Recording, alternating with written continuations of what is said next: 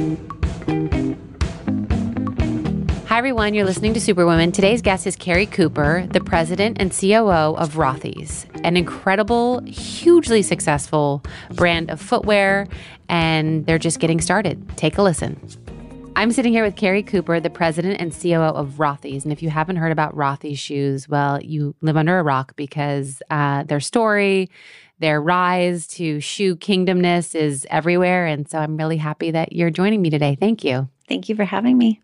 So tell me a little bit of your story. You said, before we started recording that there was two tech bros that you said come join you and you were nervous. They're not tech bros at all. That was what I was worried they were. Right. So I joined Rothy's in late 2017. We were 20 people maybe. And when I joined, Roth had built one of the largest art galleries on the West Coast, and Stephen was an investment banker. So very different skills, but they're also just amazing human beings. And so when I first joined, I joined as a consultant of I'll help you with half my time while I think about what I really want to do. And I just fell in love with the company. And I think 2 months in consulting, and I'd been helping him structure and hire the team. I was hiring people I wanted to work with. And I was what am I doing? I should take this job. This should be a job I want. So I joined officially in February of 2018. And what did the company look like then? Well, first of all, sorry, let me go back. What is Rothy's? So we make beautiful, stylish, incredibly comfortable shoes, fully sustainably. So primarily out of recycled plastic water bottles, but everything we do kind of head to toe is sustainable. Wow. That's not easy. No. So what did the boys, am I allowed to call them boys? They're not boys. Okay. What did these talented men, these talented entrepreneurs, what did they see in you for this role when you started? Well, I think neither of them, they were both really honest of we've never built a company, right? So an investment banker, it's not a company, and Roth is super entrepreneurial. He had done 3 different kind of things that he built on his own, but neither of them had ever scaled anything. And my background was sort of the other side, which is, I spent 6 years at Levi's in supply chain and then running stores. And then I'd spent 3 years at ModCloth building it from early days to peak. I was at Walmart for 3 years. So Fortune 1, you kind of have a different view of what e-commerce is. And so I think, I know how to structure and build teams. That's what I love to do. And I think that's, it makes for a great partnership when you have founders that have doing what they love to do, coupled with, other people around you that do something that you don't do well. So one thing that I struggle with constantly is finding people that can build teams is a very special skill set that is so valuable. Mm-hmm. What are some of the key learnings that you have either learned or applied that allows you to build and scale teams? Because we struggle with it at our company. Mm-hmm. And it's just a very, your business is your people. And then if you mess that up, then it shows on the outside. Mm-hmm. I'm far from perfect. I think that the good news is I've done it for long enough that I've made mistakes and figured out how to fire people the right way and not the right way. I've figured out how to hire the right and the wrong people. I've made lots of, oh gosh, that wasn't right. They looked good in the interview and they're not so good. I think now, more than anything in culture, you have to make sure you're being consistent with what it is you're hiring for and what you're looking for. And life's too short to work with people who have sharp elbows. So we're hiring people I really want to work with. I think all of us love our jobs. It helps to be part of a company that's doing something with a good purpose. I feel like every shoe we're making is more, it's benefit to the world instead of another, ModCloth. I think a lot of the fast fashion is not so healthy. Right. So selling another dress doesn't feel so great. Where this place, I think we're all excited about what we can do with this technology and what we can do to build it. So it helps to have a place where people really want to be. And then you have to really focus on, am I hiring the right people? Do I think about what I love to do and what's draining to me and what's energizing to me? And how do I balance that with other people? One of the things I think about, we put SAP in, which is kind of mind-numbing for me. But we have this amazing woman, Gretchen, who loves SAP. So finding someone like the Gretchens of the world who think that job is a great job because she loves making sure every, I is dotted and T is crossed and that all of the schedules are lining up the right way is perfect. I need that. It's not what I love to do. And I think that's probably some of the balance. I think when we, early on, it's you doing every job. And then it's thinking about what are the jobs you don't love to do? And for your team too, what are the things they don't love to do? And do you need to hire, how do you promote from within as much as you can? And then where do you need to bring someone in where you're not training them on the job how to do something, but they come in knowing how to do it. And there's always a balance there. Right. And so how into the weeds do you get these days? Well, I like to know what everyone on the team is doing. I don't like to, I want to understand. Team? We're at 100. Wow. Yeah. Okay. It feels really big. And do you say how big the company is? Well, we said last year we did 140 million in revenue. Wow. That is incredible. All direct to consumer. All direct. Wow. We've recycled 38 million water bottles, which is probably one I'm more proud of than you know, the revenue follows behind that. But and there's so much more that's to come. I think one of Roth's special things is he's just this relentless, like thinking 3 years from now, where can we be? And so he's out looking at new materials all the time and new, product. And I think part of my job is also like, how do we manage this growth in the right way? Because we started with 2 shoes and 1 website. We now have 1 store. It's not far from your store in San Francisco. But we're opening 6. We're opening globally. So you sort of like, how do you manage like this proliferation of growth? Because every one that you do there keeps making it bigger and bigger and scarier. So prior to being at Rothy's, what were some of the highs and lows of your career? I started working when I was 8.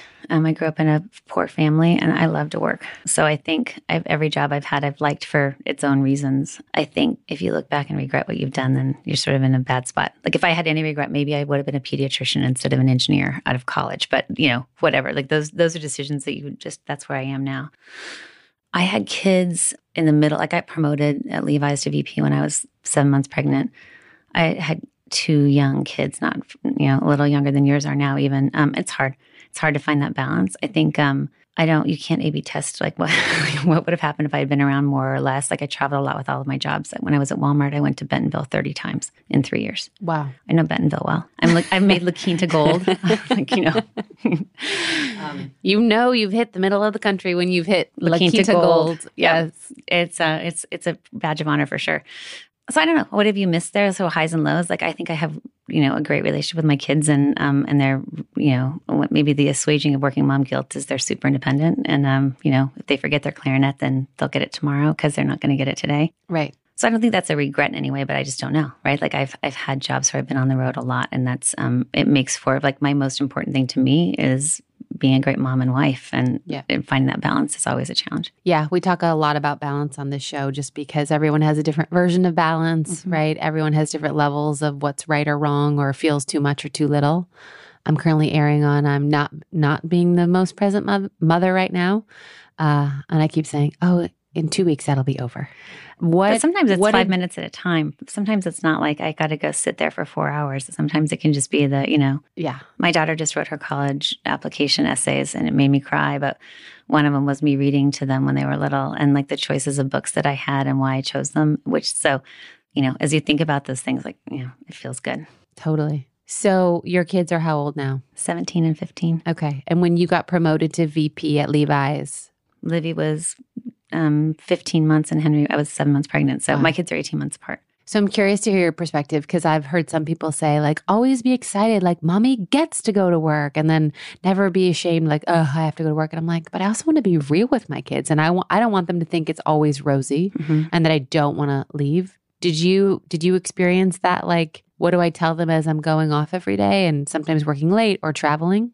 I think it probably depends on age. I think when they're really little, like I probably was rosier of like, I get to go to work. How fun is this? And not making it like mommy's crying on the way out because she's leaving them. Like they don't need to see that. Right. As my kids are now older, I think they appreciate, like I love my job. And I love what I'm doing. And you can't hide from them the ups and downs. Like when things are bad at work, my last company, I had a term sheet I worked on to sell the company for 7 months and it fell apart. And they see that, they know, like, because the other thing is, when you're working on an M&A, you can't tell your team, right? So you're like just compartmentalizing everything. Right. M&A means merger and acquisition. That's when like a company's going to buy you. And I had it all, it was like the greatest thing planned. And then, it fell apart and, that stuff happens and they see that. And I think being vulnerable with your kids is actually helpful for them too, because they know you're not superwoman. Totally. That's what I don't want them to have this false idea of what women should be, right? Like we're perfect all the time. We always have our shit together. My husband has a big job too. Yeah. So it's actually good. Like I think one of the things you probably see too is, in elementary school, like, there's a little bit of guilt of like, okay, well, I'm the only mom that's not staying behind because I'm working. And sometimes they're, the mom's working, but the dad is at home. Like at Walmart, that was the case where most of the officers that were women had husbands who stayed at home. And I'm really proud of the fact I married a husband who wanted me to be me and I want him to be him. And I think there's a balance there, but that's really hard. Yeah. So who else is in your support system to we've make that go? We've had series of nannies and au pairs, and they've all come to Olivia's volleyball games. And like one of the stay-at-home moms on the team, she's like, "How many babysitters have you had?" I'm like, "A lot, right? It takes a village." Totally. So, what are you working on right now that excites you? 2020 is like the land of growth for us. We're going to open some stores globally, and that is fun. We're opening stores. We have three on the that'll open this year, and 3 that'll open early next year. 2 in New York, 1 Boston, 1 DC, 2 in LA, and we've got a ton of new product coming. So next week we're launching wool, which is our first product we've ever launched with. It's not all recycled plastic. It's 75 wool, 25 recycled plastic, which is just like a sweater, right? If you take a sweater, but it gives the structure that helps the wool stay stronger in the way that it's knit. And sheep have to be shorn. So it's our first non-vegan shoe as well. But sheep have to be shorn, and that we've picked these, amazing Tasmanian, sheep that need to get their haircut. They need to get their haircut. They'll overheat. Mm-hmm. So you're not harming them. No. So, okay. But it's really, there you go. But this wool is so fun. It's, it's interesting to try new product, and that, sort of first of many I think that we can do. How do you think about what sustainable materials are that aren't only recycled plastic and recycled rubber? Right. And what do women do with the shoes afterwards? Do they recycle them? They can. We just surveyed, actually, we call them like the OGs, like the original, like when Roth and Steven did this, they had like this whole first set of people that the fit wasn't right, so they had to restart over. But they're still lasting. The beauty of this shoe is it really is durable. So we have there may be things where like I fell off a curb and it unraveled. So we have some. I mean, it's not to say that the shoe is completely indestructible, but it's pretty indestructible. Good to know. Mm-hmm.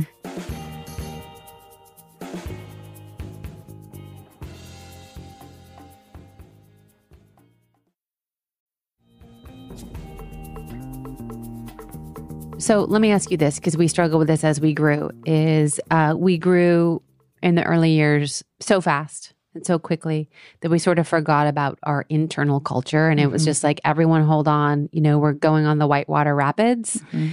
And then you look back and the team is either scarred or they're in shock, right?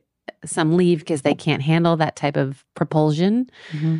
With your impressive growth, what have been some of the key things you've done to really make your team feel stabilized or not, or culture-wise feel great or not?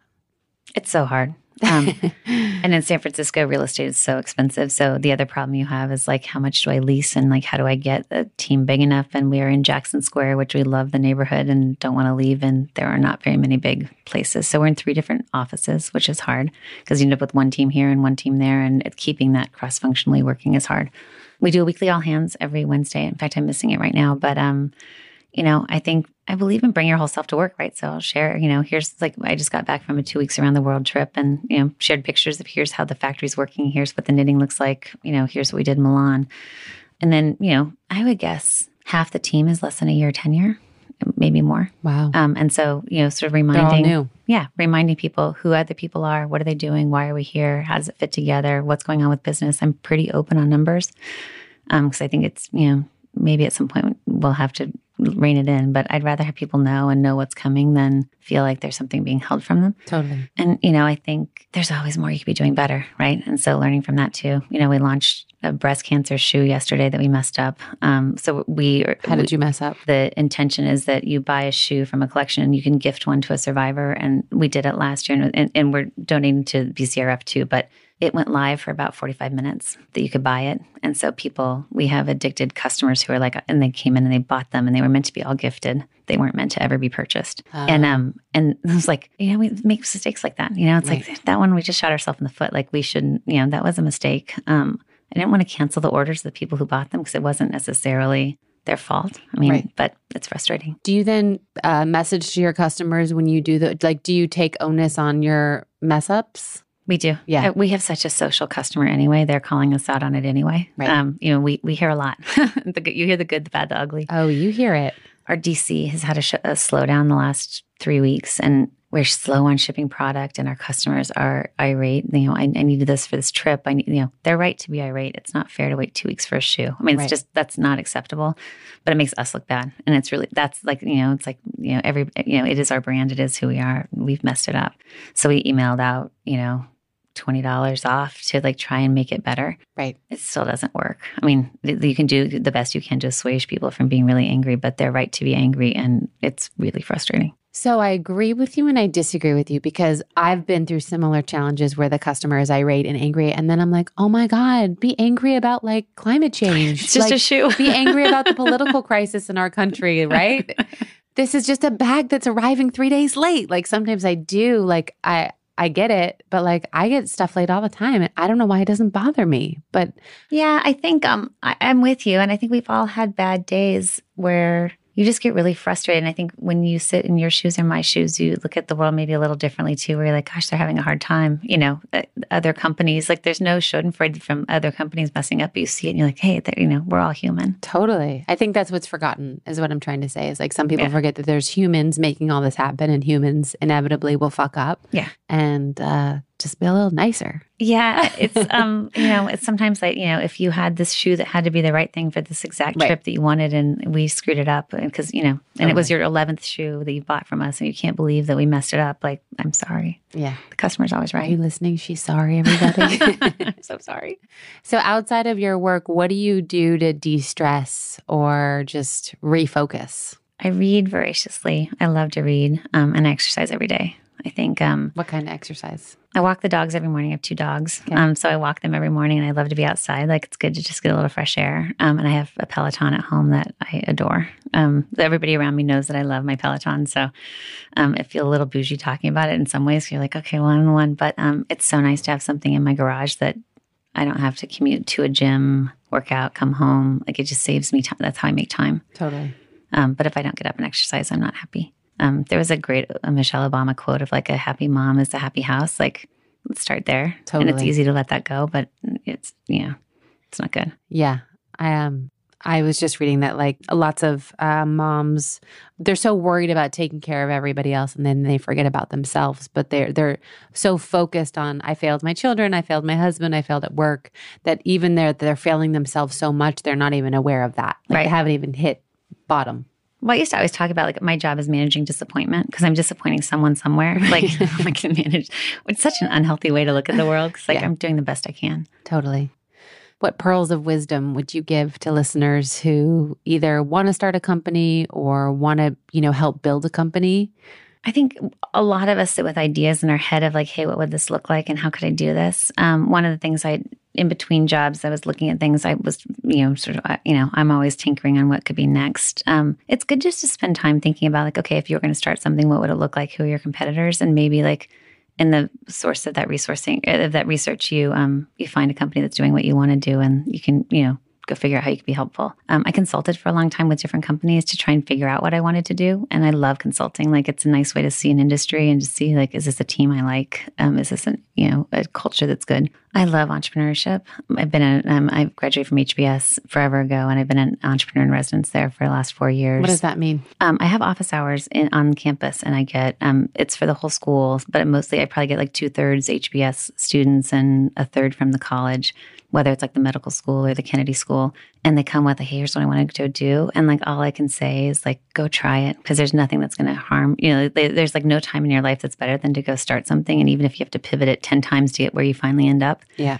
It's just the first step. That's the hard step. Like go do it. Yeah. And I always think like, go do it at that age, right? When you're young and you like are not too saddled with debt. Right. You can live on rice and beans. You're happy to live in a small apartment with a couple of roommates. Totally. You don't have kids. You're not trying to figure out all this stuff. You could just go like head down and work it out. And if it totally fails, then you're going to learn from that too. And you'll figure out where that goes next. And that's part of where I think people get in their head. Like, I don't know. I think we celebrate entrepreneurs in a really good way. They deserve it. But in other ways, we gloss over all the hard part and the 27 turns it took to make that business where it is now.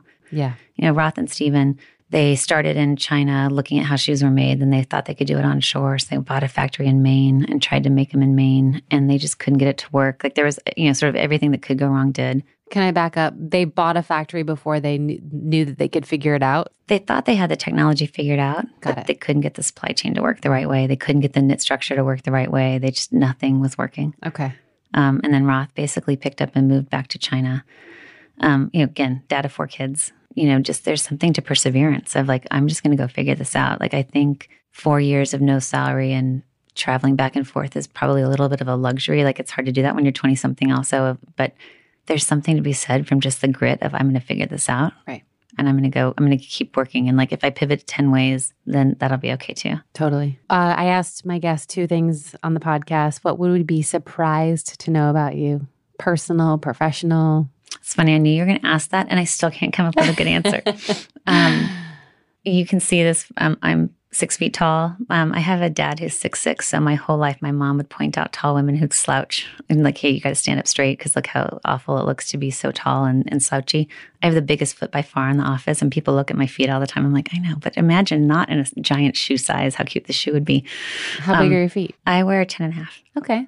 I thought you were going to say 11, but 10.5 doesn't seem big because I'm a 10. Yeah, but it just starts to look bigger and bigger. Good news is I'm 6 feet, so it would be really bad if I were 5'4" and had this that would size be bad. shoe. But yes, I have a daughter who's 6'1" and a son who's still growing, 6'4", 6'5". So I'm now shortest in my house. You have very tall genes in your family. Dad, my grandpa genes, apparently they pass right through.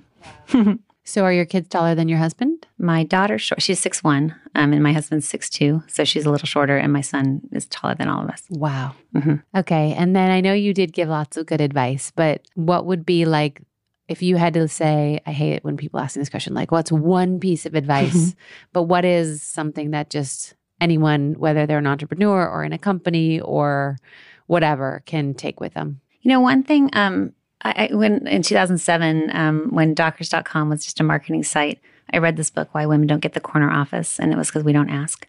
And I went in and talked to my boss the next day, and I was like, hey, I want to run that as e-commerce. And he said, okay.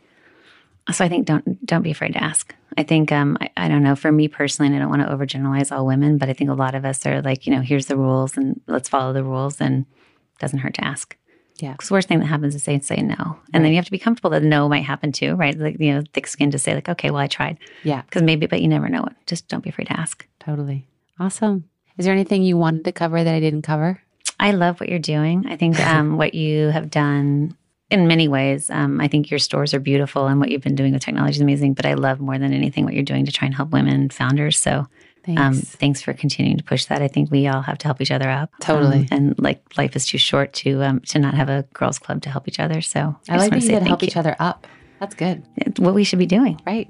No, I like it. It's better than help each other out. Yeah. When I was 21 and at McKinsey, women wore blue suits and just tried to be like the men. Right. And that's so not aspirational. And so I think for all of us, like, how do you just be open and honest of here's who I am and what I want to be, and, I'm messing things up and we can help each other. Like, those things that just didn't necessarily with the way I was raised. And like, I think we can change that. Awesome. And I think what you're doing is amazing. So thank you. Yeah. Thanks for being on. Thanks.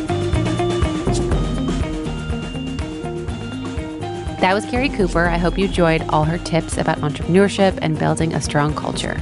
For more about what she's up to, you can follow @Rothy's.